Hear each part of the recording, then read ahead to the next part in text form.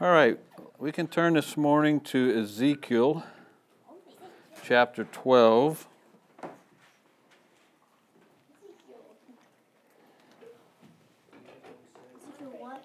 Ezekiel chapter 12.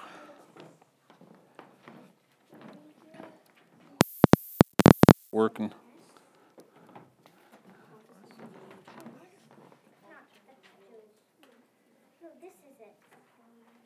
Yep. Okay. All right. All right. So Ezekiel 12. We're going to read 12, 13, and into 14. So you just follow with me. Also have some handouts when the time is ready. Well, because I have these notes from commentators, and I was going to read them off of my iPad, and then Mom said, "Oh, you're going to put them up on the screen." So I thought, well, no. That'd be a whole lot of flipping around. Then I thought, well, I can copy and paste them and send them to my email, take them out of my email, and put them in the Pages document. So that's what I did. So I've entitled this message, I was going to say, so Luke had a great opportunity. Somebody contacted us through our webpage down in Methuen, a husband and a wife, and Luke happened to be down there and interested in salvation, the husband was, and somewhat, I guess, in the Messianic movement. They found us on 119 Ministry, so that was pretty exciting. Luke went down, spent about an hour with them, and witnessed to him, gave him the gospel, told him about Yeshua. Torrin was there too, so that's pretty cool. And then also some changes to the website, which are exciting to me, is Luke got things sort of categorized under headings. So there's a section for blogs, and then you can go into blogs, and I don't know if it's history or whatever it is, archives, and they're all listed by alphabetical order according to title. But what was interesting to me was, if you had asked me how many blogs I've written, I probably was, 30, 35, but it's like I'm up to, I think, 72, 71, 72 right now. So that was pretty exciting. And so hopefully, as our website is getting more attention, as people are, finding out about us, I also want Luke to put Luke and I talked about his Romans 9 message, a link to it right on the first page, because that was such a great message dealing with so many important issues. It'd be a great thing for somebody coming into the Torah mindset or thinking about it to have somebody explain Romans chapter 9. And as I said, actually, I was listening to one of my messages, and Luke had preached the week before, and I said, it's just, in essence, more or less, Luke came to Romans chapter 9 with no theological baggage. He hadn't been off to Bible school, hadn't been taught it a certain way. And I said, for me, it just seems like Romans 9 is just filled with landmines that can go off any time because you're treading through this material that is theologically somewhat challenging. But Luke just walked right on through it because he didn't have, I think, a lot of the baggage and just kind of more or less said what it said. So anyway, kind of exciting about, people contacting us, having some input into people's lives, and then just with the website getting up and running a little bit more professionally looking. Oh, you can now? Yeah, it should be soon, but okay, yeah. Still got their email address in there. Oh, okay. Mine's in there probably about, I don't know how many times. Yeah, so anyway, so that's exciting, and, you wonder if anybody's noticing, but, if we existed for one person to get saved, I mean, that's eternally huge. And I don't know if that fella came to salvation that day or not. We'll have to see the fruit. The seed falls upon the stony ground among the thorns, and then some bear fruit. So we'll just have to wait and see. There's fourfold fruit. I can't think of all of them. Satan comes along and snatches the seed away. So, but anyway, I'm getting sidetracked here. So we're going to read Ezekiel 12, 1 through 14, 11, titled this The Hedge, Hedge, or When the Wall is Fallen. And they're both phrases that are in the text that we're going to read. I don't want to say a whole lot yet. We'll just read through it and then progress as I have it laid out here in my outline. So let's just go ahead and read. We'll start Hebrews. That's the other thing. Listen, in the messages, I had gotten out of Isaiah into Jeremiah, and every time I said Jeremiah, not every time, I said Isaiah. Yeah. You know, and it's funny, you hear yourself, it's like, how did my mind say that word? I wasn't even thinking that word, but this other word just comes plopping out. It's like, so anyway, it's been interesting to just listen to some of these. All right, so chapter 12, Ezekiel 12. The word of Yehovah also came unto me, saying, Son of man, thou dwellest in the midst of a rebellious house, which have eyes to see and see not, they have ears to hear and hear not, for they are a rebellious house. Therefore, thou son of man, prepare thee stuff for removing, and remove by day in their sight, and thou shalt remove from thy place to another place in their sight. It may be they will consider, though they be a rebellious house. Then shalt thou bring forth thy stuff by day in their sight, as stuff for removing, and thou shalt go forth at even in their sight, as they that go forth into captivity. Dig thou through the wall in their sight, and carry out thereby. In their sight shalt thou bear it upon thy shoulders, and carry it forth in the twilight. Thou shalt cover thy face, that thou see not the ground. For I have set thee for a sign unto the house of Israel. And I did so as I was commanded. I brought forth my stuff by day, as stuff for captivity, and in the even I digged through the wall with mine hand. I brought it forth in the twilight, and I bare it upon my shoulder in their sight. And in the morning came the word of Yehovah unto me, saying, Son of man, hath not the house of Israel, the rebellious house, said unto thee, What doest thou? Say thou unto them, Thus saith Adonai Yehovah, is how that is. This burden concerneth the prince in Jerusalem, and all the house of Israel that are among them. Say, I am your sign. Like as I have done, so shall it be done unto them. They shall remove and go into captivity. And the prince that is among them shall bear upon his shoulder in the twilight, and shall go forth. They shall dig through the wall to carry out thereby. He shall cover his face, that he see not the ground with his eyes. My net also will I spread upon him, and he shall be taken in my snare. And I will bring him to Babylon, to the land of the Chaldeans. Yet shall he not see it, though he shall die there. And I will scatter toward every wind all that are about him to help him in all his bands. And I will draw out the sword after them. And they shall know that I am Yehovah when I shall scatter them among the nations and disperse them in the countries. But I will leave a few men of them from the sword, from the famine, and from the pestilence, that they may declare all their abominations among the heathen whither they come, and they shall know that I am Yehovah. Moreover, the word of Yehovah came to me, saying, Son of man, eat thy bread with quaking, and drink thy water with trembling and with carefulness. And say unto the people of the land, Thus saith Adonai Yehovah of the inhabitants of Jerusalem and of the land of Israel, They shall eat their bread with carefulness, and drink their water with astonishment, that her land may be desolate from all that is therein, because of the violence of all them that dwell therein. And the cities that are inhabited shall be laid waste, and the land shall be desolate, and ye shall know that I am Yehovah. And the word of Yehovah came unto me, saying, Son of man, what is that proverb that ye have in the land of Israel, saying, The days are prolonged, and every vision faileth? Tell them, therefore, Thus saith Adonai Yehovah, I will make this proverb to cease, and they shall no more use it as a proverb in Israel. But say unto them, The days are at hand, and the effect of every vision.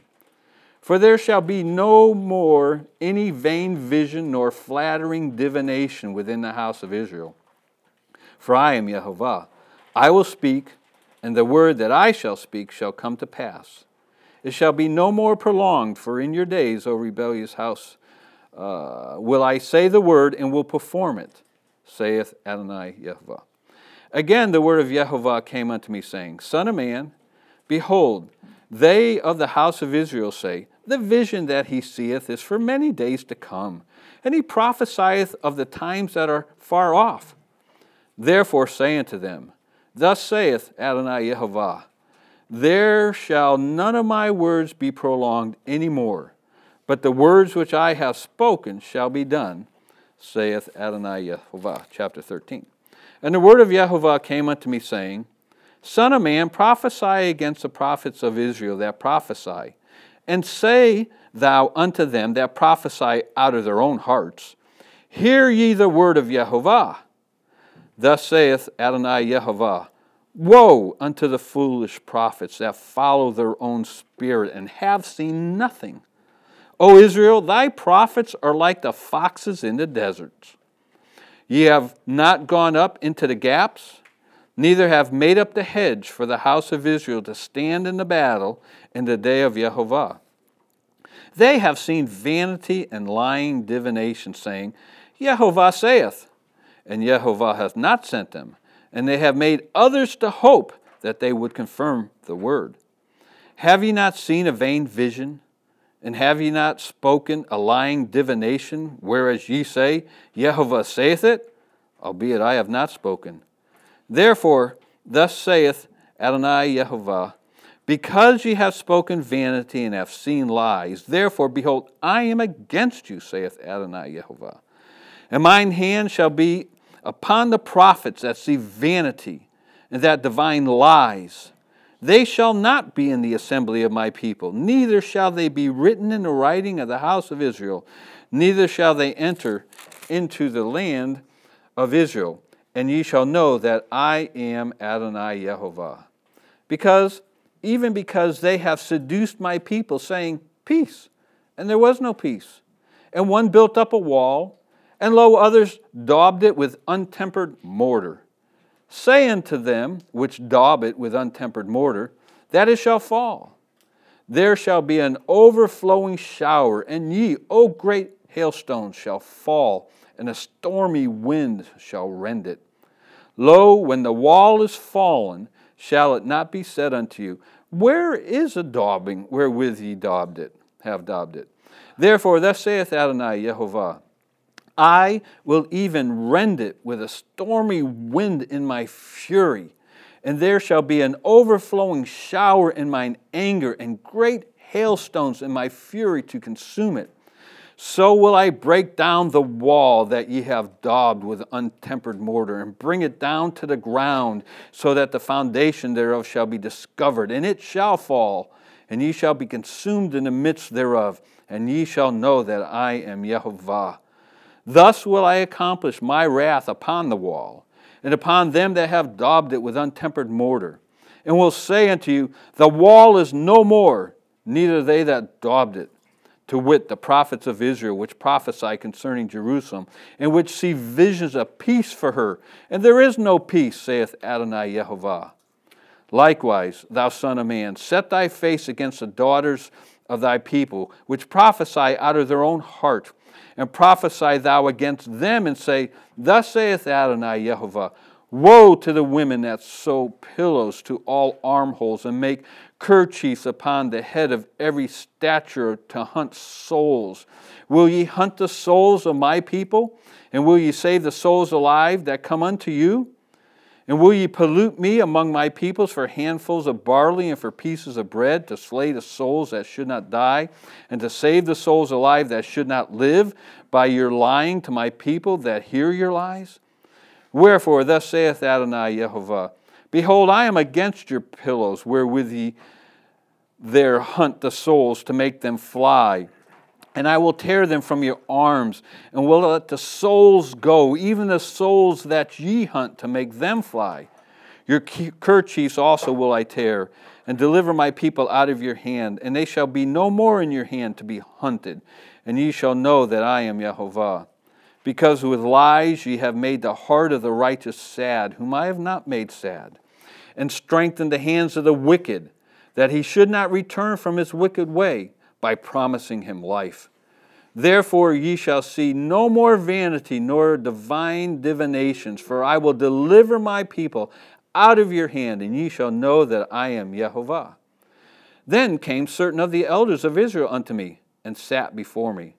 And the word of Yehovah came unto me, saying, Son of man, these men have set up their idols in their heart, and put the stumbling block of their iniquity before their face. Should I be inquired of at all by them? Therefore speak unto them, and say unto them, Thus saith Adonai Yehovah, Every man of the house of Israel that setteth up his idols in his heart, and putteth a stumbling block of his iniquity before his face, and cometh to the prophet, I, Yehovah, will answer him that cometh according to the multitude of his idols, that I may take the house of Israel in their own heart, because they are all estranged from me through their idols. Therefore, say unto the house of Israel, thus saith Adonai Yehovah, repent, and turn yourselves from your idols, and turn away your faces from all your abominations. For every one of the house of Israel, or the stranger that sojourneth in Israel, which separateth himself from me, and setteth up his idols in his heart, and putteth the stumbling block of his iniquity before his face, and cometh to the prophet to inquire of him concerning me, I, Yehovah, will answer him by myself, and I will set my face against that man, and will make him a sign and a proverb, and I will cut him off from the midst of my people, and ye shall know that I am Yehovah. And if the prophet be deceived, when he hath spoken a thing, I, Yehovah, have deceived that prophet. And I will stretch out my hand upon him, and will destroy him from the midst of my people Israel. And they shall bear the punishment of their iniquity. The punishment of the prophet shall be even as the punishment of him that seeketh unto him, that the house of Israel may go no more astray from me, neither be polluted any more with all their transgressions, but that they may be my people, and I may be their God, saith Adonai Yehovah. I hope I read that all right. Did that go okay? Interesting, just as a side note, and I didn't realize this as I was reading somebody else. In this book, God never calls Ezekiel by his name. I thought that was interesting. It's always Son of Man. God never calls him Ezekiel, which I don't know if that means anything or not. Also, the word fury is used a lot in the book of Ezekiel. I wondered if that's why they called the tank Fury, you know. But I didn't realize it till this time going through. God is furious. I mean, he just uses the word fury over and over and over. So this is a message that has reached its precipice. And God is just fed up. And it's just like, you know, Dad, the kid's just been aggravating you, and you've been trying to hold it in because you just don't want to yell. Then all of a sudden, that one last thing is like, roar, the fury just spills out all over the place. That's, in my mind, more or less how God is at this point. He has sent prophets, true prophets. They've not listened. They set up their own false prophets that are telling them that what they want to hear, and they're going further and further away from God. Idols are set up everywhere. I mean, it's just horrific what's going on. So now we're not going to get into necessarily all of that aspect of it. I don't want to tell you where I'm going yet. So, I'm going to ask you a question. I don't expect you to answer this. You can if you want. Throw out some answers, but I wouldn't know what to say if I was you. But, all right, here's my question. Wherein lies the protective defense of God's people? Anybody want to random? Take a shot. And I don't expect you to come up with this, but I give you this question because I want you to see where I'm going. Wherein lies the protective defense of God's people? I never would have thought of the answer, and I never would have thought of this passage of Scripture the way I'm going to preach it until I read some notes, which I thought was very insightful. So, the hedge, or when the wall is fallen, made me think of Torn. Shakraka, when the wall falls, the Captain Picard episode. I wonder if that's where they get things like that. So, chapter 13, verse 12, it talks about when the wall is fallen. Lo, when the wall is fallen, shall it not be said. And then in chapter 13, verse 5, we have a reference. Ye have not gone up into the gaps, neither made up the hedges for the house of Israel to stand in the battle in the day of Yehovah. So nobody has a thought, and that's okay, because I'm going to get to it, and we'll tell you what it is. So here's how I've broken down what I want to say today. What's the problem? What's the cause? How does this get corrected? All right, so those are the points. What's the problem? What's the cause? And how does this get corrected? So what's the problem? The people are confused because they're getting mixed messages. That's the problem. The people are confused because they're getting mixed messages. Ezekiel is saying judgment is coming. And that's chapter 12, verses 3 through 7. We won't read it again. But Ezekiel's out there crying, judgment is coming, judgment is coming, judgment is coming, the British are coming, the British are coming. You know, he's out there just blazing the trail saying God is getting ready to pour out judgment. But on the other hand, the prophets are saying that's not true. So, just like any situation, you have the majority of these prophets saying it's off in the distance. This isn't going to happen anytime soon. Pay no attention to that man behind the curtain, Ezekiel. If I keep saying the wrong name, please forgive me. Don't pay any attention to him. He says it's going to be happening pretty soon.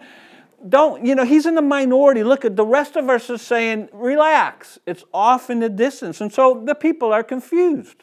Because I have to believe that the people that are hearing Ezekiel know deep down inside somewhere he's a real man of God.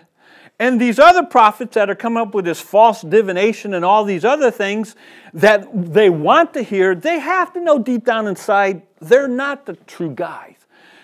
But they're confused at this point. And the problem is the people are confused because they're getting mixed messages. One group of people preach the word of God this way. Ezekiel, forgive me, keeps preaching it this way. Who am I supposed to listen to? And this is just how it is today, and it's really how it is in every generation. You have the majority preaching this way. There's these other crazies, which we fall into, that are saying, no, this is how it's going to be. This is what the Word of God says. And the people, just like with Ezekiel, very few want to hear that. They follow after these other guys. Now, so the prophets are saying it's not so. So the prophets are giving a false sense of security.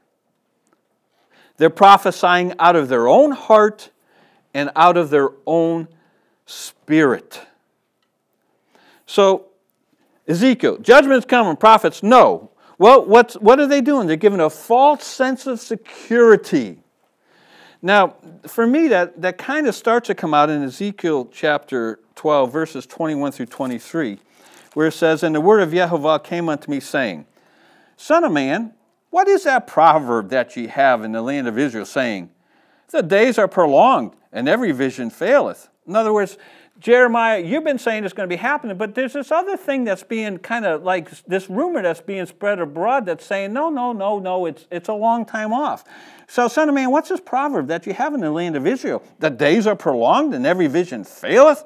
Tell them, therefore, thus saith Adonai Yehovah, I will make this proverb to cease, and they shall no more use it as a proverb in Israel, but say unto them, the days are at hand, and the effect of every vision. So basically, Ezekiel's more or less a joke to these people. So now I have these notes that I want you might have to share because I don't have enough, maybe. Because it's important, I think, okay, for me to be able to get across somehow what it is I'm trying to say. Okay. And I need you to follow. All right? And I hope this is all going to come together because this is very unusual for me to preach a message like this. So, the prophets are saying it's not so. They're given a false sense of security. Basically, I think this proverb is a mocking proverb. It actually goes back to Jeremiah. Jeremiah was more or less involved in saying some of the same things. So, they're given a false sense of security. All right, the first note here, JFB, that's Jameson, Fawcett, and Brown. They haven't had I thought, a good note on chapter 12, verse 22. So, I'll just read it as it is. Proverb, the infidel scoff that the threatened judgment was so long in coming. It would not come at all, had by frequent repetition come to be a proverb with them. This skeptical habit contemporary prophets testify to, like what I say in Jeremiah. Ezekiel at Kibar, thus sympathizes with Jeremiah and strengthens his testimony at Jerusalem. The tendency to the same scoff showed itself in earlier times, but it had not then developed into a settled proverb. In other words, it started a long time ago. It's going to happen a long time. It happened a long time ago. It even went back to Jeremiah's day, but now it's coming to fruition. It shall again be the characteristic of the last time when faith shall be regarded as an antiquated thing, seeing that it remains stationary, whereas worldly arts and sciences progress, and when the continuance of all things from creation will be the argument against the possibility of their being suddenly brought to a standstill by the coming of the Lord. The very long suffering of God, which ought to lead men to repentance, is made an argument against his word. And then days prolonged vision faileth. Their twofold argument. The prediction shall not come to pass till long after our time. They shall fail and prove vain shadows. And God answers both of them. But I thought it was interesting because basically what they're saying is, no, this is not going to happen anytime soon. It's staring them in the face. It's right before them. Ezekiel and Jeremiah have been telling them, listen, don't mock this. Don't say it's a long time off. Don't poke fun at us. Don't ridicule us. We're trying to give you the message of God. It's coming soon. But it's characteristic of the last times. I thought that was so interesting because if we are in the last times, people are going to scoff at the judgment of God is coming. Right, Noah, sure it's coming. You're building that crazy boat. What are you doing? You're an idiot. It's coming. I'm trying to tell you, it's coming. Come get in. We're not getting in with you. You're an idiot. Jeremiah, we're not following you. Ezekiel, we're not going to listen to you. It's off. As a matter of fact, nothing's changed. And that's what that note says. Whereas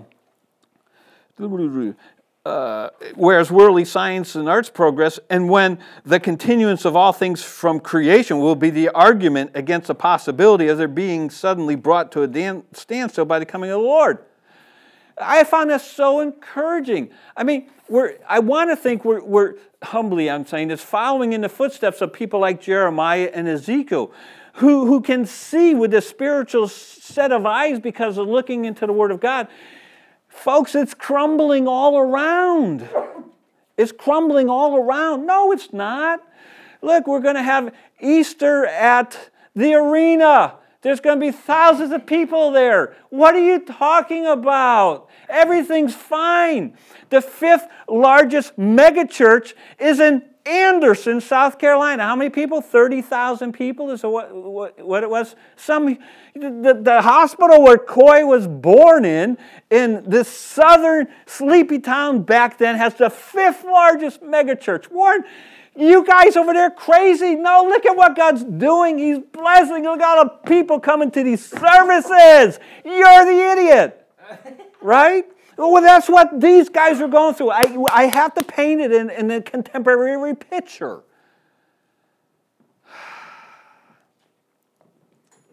So they're giving these people a sense of false security. Come, Easter Sunday, get your kumbaya with us. And I'm telling you, I long for that. I would love to be in a humongous community where you're not all by yourself. You know? So the prophets are saying, no, don't listen to that guy.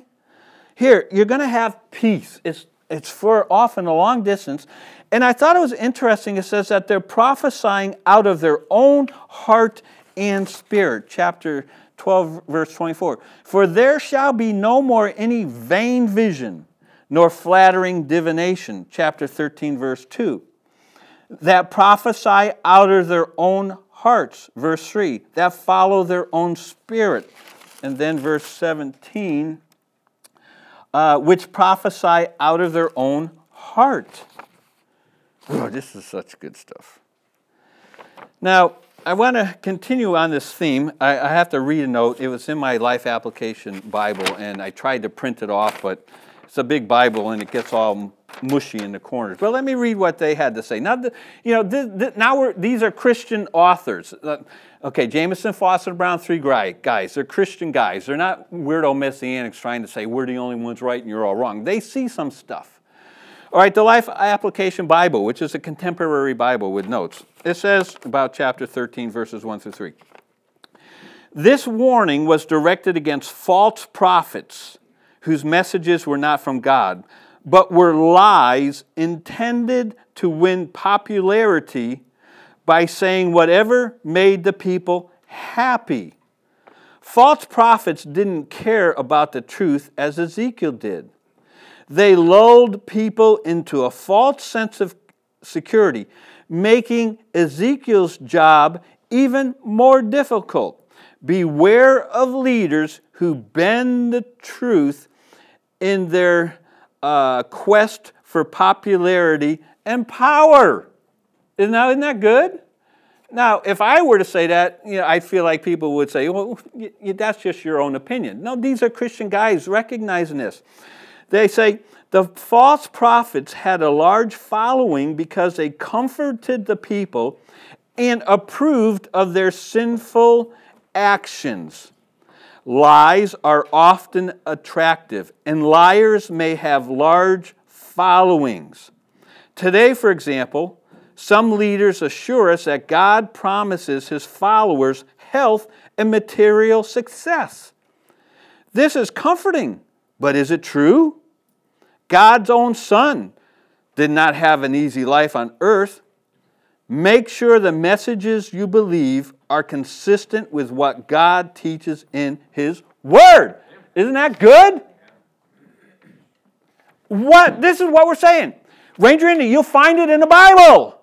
You have to measure what you hear from the man behind the pulpit from the Word of God.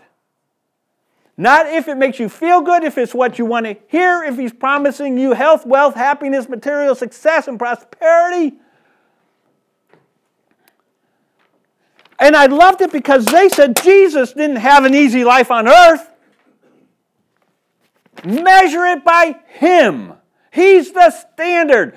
We are not evolving beyond Yeshua. If any man live godly in Christ Jesus, he shall suffer persecution. You want to follow me? Take up your cross daily and follow me. He didn't promise them stuff. He said the foxes have holes, the birds of the air have nests, but the Son of Man doesn't even have a place to put His head. But we've evolved beyond that. Jesus. I mean, we have multi-million-dollar megaplexes with the pastors making hundreds of thousands of dollars and driving fancy cars, and this is Jesus' blessing. Call me crazy if you want. I'm too far at the end of life. This is just bad what's going on. Now, I have another note here you have it, Peter Pett, the second note. I think he's a contemporary guy. He's hard to find information on.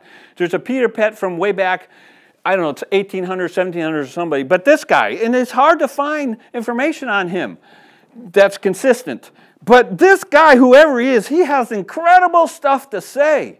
All right, so this is what he says on chapter 13, verses 1 through 3. Note, Ezekiel's continuing emphasis on the word of Yahweh, he uses Yahweh, coming to him. Note Ezekiel's continual emphasis on the word of Yehovah coming to him. And I thought this was good. We can tend to forget that he, Ezekiel, was under the constraint of silence all this time. It could only speak when he had a word from Yehovah. But when Yehovah came to him, he had to speak. This was the difference between him and the false prophets he was speaking about. He was constrained to speak because of Yehovah's Spirit working within him. In the words of Amos 8:3, Adonai Yehovah has spoken. Who can but prophesy? This time the words were spoken against the popular prophets. They were popular because they said what men wanted to hear. They claimed to be prophets of Yehovah, but their words were not from God. They came from within them. They were their own ideas. They did not have the Spirit of God inspiring their words, but followed their own spirit. They did not see, for they were not true seers. They had no true spiritual insight coming from above. All they had came from within themselves. They promulgated their own ideas. They were blind leaders of the blind, and Ezekiel was to prophesy against them, that is, to denounce them in their words, the prophets of Israel. This included all the prophets, both in Jerusalem and in the scattered communities and exiles. They really had no message to give because they did not hear the voice of God. There are many today who are foolish prophets. They seem wise and are popular, saying what people want to hear, but they do not hear the word of God or teach in accordance with it. Rather, they pick among the ruins of what is left of man's wisdom. Wow! Wow, that is so good. Does he live now? Or I think so. But, you know, I've searched and searched and searched, and others are confused as well, because there's a Peter Pett from a long, long time ago, but there's this other guy who seems to be alive, but find anything about this guy, I can't. It's interesting, which I kind of like. No notoriety for this guy who's done this incredible work. All right, so, let's see, where am I here? So anyway, that's our first point. What's the problem? The people are confused because they're getting mixed messages. Is Ezekiel saying judgment's coming? The prophets are saying, nope, that's not so. Listen, everything's peace and peace. And all the while, they're prophesying out of their own heart and their own spirit, like what Pett said right there at the very end. Rather, they pick among the ruins of what is left of man's wisdom. And it is man's wisdom. And it does sound wise. And it does sound right. But that doesn't matter if it's not compatible with what the Word of God says. All right, now, the second point. What's the cause? Now, this gets us into the title of the message and really the heart of where I'm wanting to go. So what's the cause? The cause is the hedge has not been properly tended, 13:5. Ye have not gone up into the gaps, neither made up the hedge for the house of Israel to stand in the battle in the day of Yehovah. I've heard this verse preached on so many times about standing in the gap, make it up at the hedge. And so I always come to this verse with a preconceived idea of what it's saying, because it's more or less saying how, you know, there's holes in the walls of truth, and we need to get the gospel message and stand in the gap, and somebody has to stand in that gap and make up the hedge and make sure the enemy can't get through and that truth gets out there. Well, that's all well and good, and that's partially correct. But I learned something here, which may be common knowledge to everybody but me, I don't know. What is the hedge? What's the hedge? Anybody want to bandy an idea here? the commandments? We're getting yes, we have a winner. No prize, but we have a winner. So what's the hedge? I never thought of it like this. And to me, this was just so wonderful, because in the midst of all this confusion, where there's just a few people, the problem is there's a lot of other people out there preaching who have not been properly tending the hedge. They've been misrepresenting the hedge. They've actually been presenting a hedge of their own making. They've sculpted the hedge into this beautiful ornament, but that's not what the focus is supposed to be. The hedge that has not been maintained is the Torah, because there's been a bunch of false prophets misrepresenting it. And therefore, the beginning of my question, wherein lies the protective defense of God's people? The hedge, the Torah. You take away that, and when I say Torah, Genesis to Revelation, when you take away bits and pieces from it and throw it to the side, you've weakened the structure of the hedge. And the hedge has what? Gaps. And the foxes get in. Isn't that good? Now, this is not my thought, so I can say it's good. This is good. All right, so 13.5, Jameson, Fawcett, and Brown. Second page, 13.5. This is where I first saw this, through them. And then this is an unsaved. This is not a messianic guy. Guys, three of them. So not gone into the gaps. metaphor from breaches made in a wall, to which the defenders ought to betake themselves in order to repel the entrance of the foe. The breach is that made in the theocracy through the nation's sin. And unless it be made up, the vengeance of God will break in through it. Those who would advise the people to repentance are the restorers of the breach. Hedge. And this is, he says, hedge, the law of God, and gives these verses. We'll look at a few in a minute. Hedge, the law, the Torah. This is just this, not Messianic guys looking to find the Torah and on every other branch in the Scriptures. They say this, hedge, the Torah of God. By violating it, the people stripped themselves of the fence of God's protection and lay exposed to the foe. The false prophets did not try to repair the evil by bringing back the people to the Torah with good counsels or by checking the bad with reproofs. These two duties answer to the double office of defenders in case of a breach made in a wall, to repair the breach from within, to oppose the foe from without. There's a war, and it's all about the Torah. And he says it right here. I thought it was so good. By violating it, the people strip themselves of the fence of God's protection and lay exposed to the foe. What could be more true than that? And you look at the people that are claiming to be God's people, and I'm not setting myself up as an example, but I want to think maybe I'm a little different. What's the difference between the average quote-unquote Christian from the average lost person anymore? I don't know how you measure that. I don't want to get off on that. All right, Gill. John Gill. He goes back. Gill goes back away. Anyway. Ye have not gone into the gaps or breaches. The allusion is to breaches made in the walls of a city when besieged, at which time those within gather together in great numbers to meet the enemy and prevent his entrance by the breaches. These words are either spoken to the princes of Israel, the civil magistrates, or to the prophets, who, seeing the sins of the people, like a mighty torrent, opening a breach for the wrath and judgments of God to pour in upon them, should have called them and importunately pressed them to repentance and reformation, and to have put up their prayers and made intercession to God for them, neither of which they did, and therefore are here blamed. So I thought it was pretty good. It talks about how the prophets, seeing the sins of the people, they're not telling them the truth of God's word. It's, I said not too long ago, is anything sin anymore? Nothing's sin anymore. When's the last time preachers have preached on hell and sin and just spit out of their mouth and just railed on all this stuff? You can't. They don't. We don't. I don't. Because it's not popular.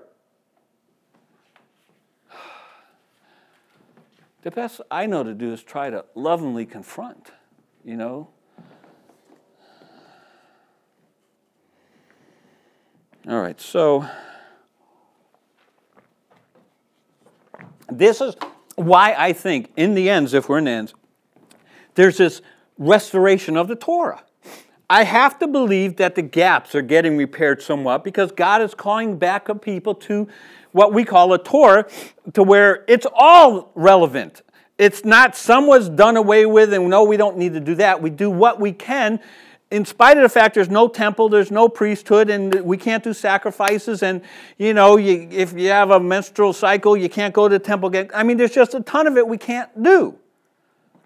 It's not because it was just done away with. It's the temple's no more. Everybody's out there, and it's not what it should be. But God is restoring the hedge.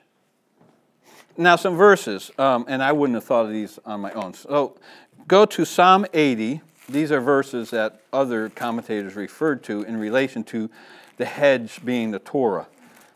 This one here I never would have seen and don't see it yet. Still, perhaps, but I'm just going to share it with you because other people, more scholarly than myself, see it as such. Psalm 80 and verse 12. You'd have to read the context, but anyway. Why hast thou then broken down her hedges, so that all they which pass by the way do pluck her? And I just thought it was interesting that other Christian commentators see in this verse that that's talking about the Torah, the law. This is a little bit clearer, this one, Psalm 106. It's because, and with this one you have Moses who's representing the Torah. Psalm 106, verse 19. They made a calf in Horeb and worshipped the molten image. Thus they changed their glory into the similitude of an ox that eateth grass. They forgot God their Savior, which had done great things in Egypt, wondrous things in the land of Ham, and terrible things by the Red Sea. Therefore he said that he would destroy them, had not Moses his chosen stood before him in the breach to turn away his wrath, lest he should destroy them. So Moses, representing the Torah, is standing before him in the breach to turn away his wrath. That's exactly what Ezekiel's saying the prophets didn't do. All right, and then just one more in Ezekiel chapter 22, verse 30. I'm just pointing these out to you. 22:30. And this is another one of those verses. And I sought for a man among them that should make up the hedge, and stand in the gap before me for the land, that I should not destroy it, but I found none. So, and I sought for a man among them that should make up the Torah, and stand in the gap before me for the land. See, if this is true, to me this is exciting, because it lays out what our responsibility is. There's holes in the Torah that is being presented and being preached. Towards the end of time, just like our other commentators said, when they're still mocking and saying it's a long time off, there's going to be a few people that realize God is calling back a remnant to himself, that are coming back to the whole book, Genesis to Revelation, not just cherry picking at the nice verses that sound good and not knowing what to do with the rest and saying they're past. You know, that he's raising us up to plug the holes. We're hole pluggers. You know, we're just plugging holes. We're running around trying to put our finger in the dike so the whole thing just doesn't fall down. But that's what we're supposed to do. And I'll close with that in a minute. All right, so how does this get corrected? All right, how does this get corrected? Well, preach the word or perish. I don't know what else to say. God's preachers need to confront the errors in three areas. All P's, so if you're wanting to remember. God's preachers need to confront the errors in the populace, in the pulpits, and in private lives. Now, in chapter 14, all three of those, as I see it, are kind of combined together. All right, where you see the populace, the general people, you see the pulpits, the preachers, and then even in the private lives. So, what did I say? Ezekiel 14:6. I do want to read this, 6 through 11. Therefore, say unto the house of Israel, thus saith Adonai Yehovah, repent. Now, this is to the populace. And turn yourselves from your idols, and turn away your faces from all your abominations. For every one of the house of Israel, or the stranger that sojourneth in Israel, which separateth himself from me, and setteth up his idols in his heart, and putteth the stumbling block of his iniquity before his face, and cometh to the prophet to inquire of him concerning me, I, Yehovah, will answer him by myself. And I will set my face against that man, and will make him a sign and a proverb, and I will cut him off from the midst of my people. And ye shall know that I am Yehovah. And if the prophet, now we get the prophet, if the prophet, the pulpit, be deceived when he has spoken a thing, God, Yehovah, I've deceived that prophet. Yeah. Now, how do you make sense of that? You have a prophet that is prophesying from God. But God's already said, when people come, I'm going to answer them myself. What's that guy? I will put a lying spirit up in heaven. How can we handle this? And this spirit comes before God and says, I will be a lying spirit in the mouth of all those prophets. Doesn't it just seems so out of character for God? But I love it, personally. So verse 9, I, Yehovah, have deceived that prophet, and I will stretch out my hand upon him, and will destroy him from the midst of my people Israel, and they shall bear the punishment of their iniquity. The punishment of the prophet shall be even as the punishment of him that seeketh unto him. So the general person in the private life. The house of Israel may go no more astray from me, neither be polluted, any more with all their transgressions, but that they may be my people, and I may be their God, saith Adonai Yehovah. So it's preach or perish, folks. We have to.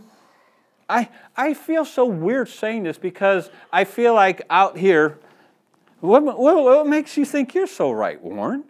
You know, who's placed that mantle upon your shoulder? How do you know you're the guy that has got it right and all those others are not? I don't know how to answer that. I don't know how to clarify that, quantify that. Except you'll find it in the Bible, you'll find it. Start measuring what weird people like Luke and I say from the Bible versus what the people in the mega churches say, right? I mean, I don't know how else to weigh this. It's in the Bible. That's why I've always gravitated to Lester Roloff, George Mueller, Spurgeon. You think I'm a hard preacher. Spurgeon, all these guys from before. I measured them against a lot of this fluff stuff that's out there, and it's like, no, I'm going with these guys. So the errors in the pulpit need to be especially confronted. And I like this, 13. I immediately thought of Lester when all right, 13:2. Son of man, prophesy against the prophets. I love it. Verse 8. Therefore, thus saith Adonai Yehovah, because ye have spoken vanity and seen lions, therefore, behold, I am against you. Verse 17. Likewise, thou son of man, set thy face against the daughters of thy people, which prophesy out of their own heart, and prophesy thou against them. Verse 20. Wherefore, thus saith Adonai Yehovah, behold, I am against your pillows. And I'm not about to get into any of all this, but I thought it was interesting. I'll give you this a little bit. I am against your pillows wherewith ye there hunt the souls to make them fly. Pett says this may refer to astral travel. This is how bad things were getting. This is in the demonic realm, the pagan demonic realm, where it has to do with black magic. One source said black magic or voodoo.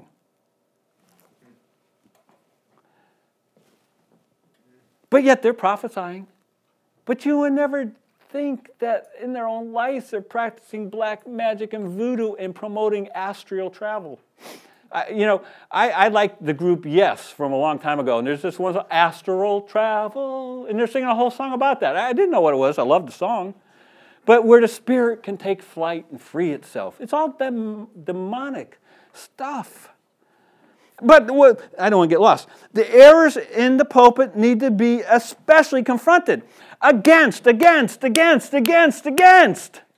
We have to stand against it. Preach or perish. And we have to realize we're going to be the loonies. We're going to be the ones ostracized. And we're going to be the ones that are set off to the side. Like Ezekiel, like Jeremiah, like Jan, and on and on and on it goes. Now, for those of you that are here listening to me and those out there listening, my challenge to you is get in the Word of God and find out for yourself who's speaking truth and who's not. That's your responsibility. It's not mine. My responsibility is to get up here and make it look like I'm an idiot telling you this stuff, but check it out. So, in the times in which we live, as we see America and the rest of the world plunged into darkness, we need to let the light of the Torah to shine through us. We're the last hope standing in the gaps and mending the hedge. If you read my blog, the sad part is the Messianics are as much of a problem with this hole in the hedge thing as anybody else. If Satan is going to try to confuse the issue, why not play the name game? Banna, banna, fofana, fanana, fana, fifano. How do you say Jehovah? How do you say Yehovah? How do you say Yeshua? Do you say Jesus? Do you say Lord? Is it G underline D? And we've come into the Messianic movement, and there's all these side issues, once again, dividing us. Do you follow the moon? What is it, the lunar moon, or what's the other one? Conjunction moon. Follow the Jewish calendar, or do you follow when the moon's sighted in Israel, when it's Aviv? Oh, gosh, it goes on and on and on.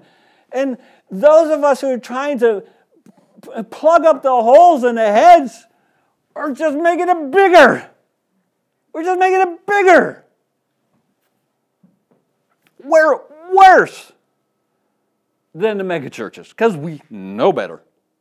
But yet we're dividing and being divisive, and Satan is so smart. Those that are wanting to plug the Torah, oh, yes, we're going back to the Torah, and yes, you keep the dietary, and blah, blah, blah, blah, blah, blah, blah. But come to our congregation. And we say Yehovah. That guy just walked in, and he says, what's another name for God? Yahweh. Ooh. And it happens. Oh, he says Yeshua. He says Yehoshua. And we've had it in little minuscule happenings here where these guys, people that we've had that have left, and because of this favorite guy and this, that, and he says this name, and we're not saying it quite right. I don't know what the answer is. I'm fed up with playing the name game, quite frankly. But doesn't it make sense that somebody like us that are trying to say we're plugging up the holes in the Torah are just making it bigger? We're just making it bigger. The holes are bigger. Instead of people jumping in, they're going out. I won't be with these crazies. All right, so what got me going on that? We're the last hope, standing in the gaps and mending the hedge. Yeah. Yep. But anyway, that's my message. The hedge. We need to be, chapter 13, verse 5, making up the hedge. We need to be Ezekiel, Jeremiah, Daniel, Yeshua, Paul, Peter. All these guys. You can't really find the one that had a mega following. They die lonely deaths.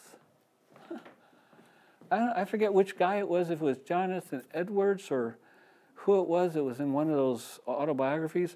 This poor guy lived his life for God, and he catches a cold. He's off serving God somewhere, and he has to walk back, and he catches this cold. This great servant of God just dies on the side of the road. Just dies. What happened to the wealth and health and happiness message for that poor schmuck who did more for God? I wish I could think of his name. It's in one of those stories. And I don't know if it's John Edwards or who it was. Take Paul. We don't know sure how he died, but some say he was sawn in half. You have Peter supposedly dying upside down. Anyway, shut up. All right, Father, we thank you for your word. Father, this has been a little random for me, but I pray, Father, that you would encourage us to just realize that our responsibility is to plug the holes in the Torah, to not make them bigger. Father, help us to learn to get out of the way. Help us to see our own sins. Help us to see our own faults and our own failings. And it's just easy to get caught up in just pointing the finger at everybody else, but help us to stand back and point the finger at our own selves, our own private lives. What are the holes in our own lives where the Torah is just kind of has some gaping wounds in our own lives? Yeah, sure, it's fun pointing the finger at all these other mega preachers out there, but the truth be known, I got some holes in my own life in relation to the Torah. And we need to fill these. So, Father, just do a work in my heart, if nothing else. In Yeshua's name, amen.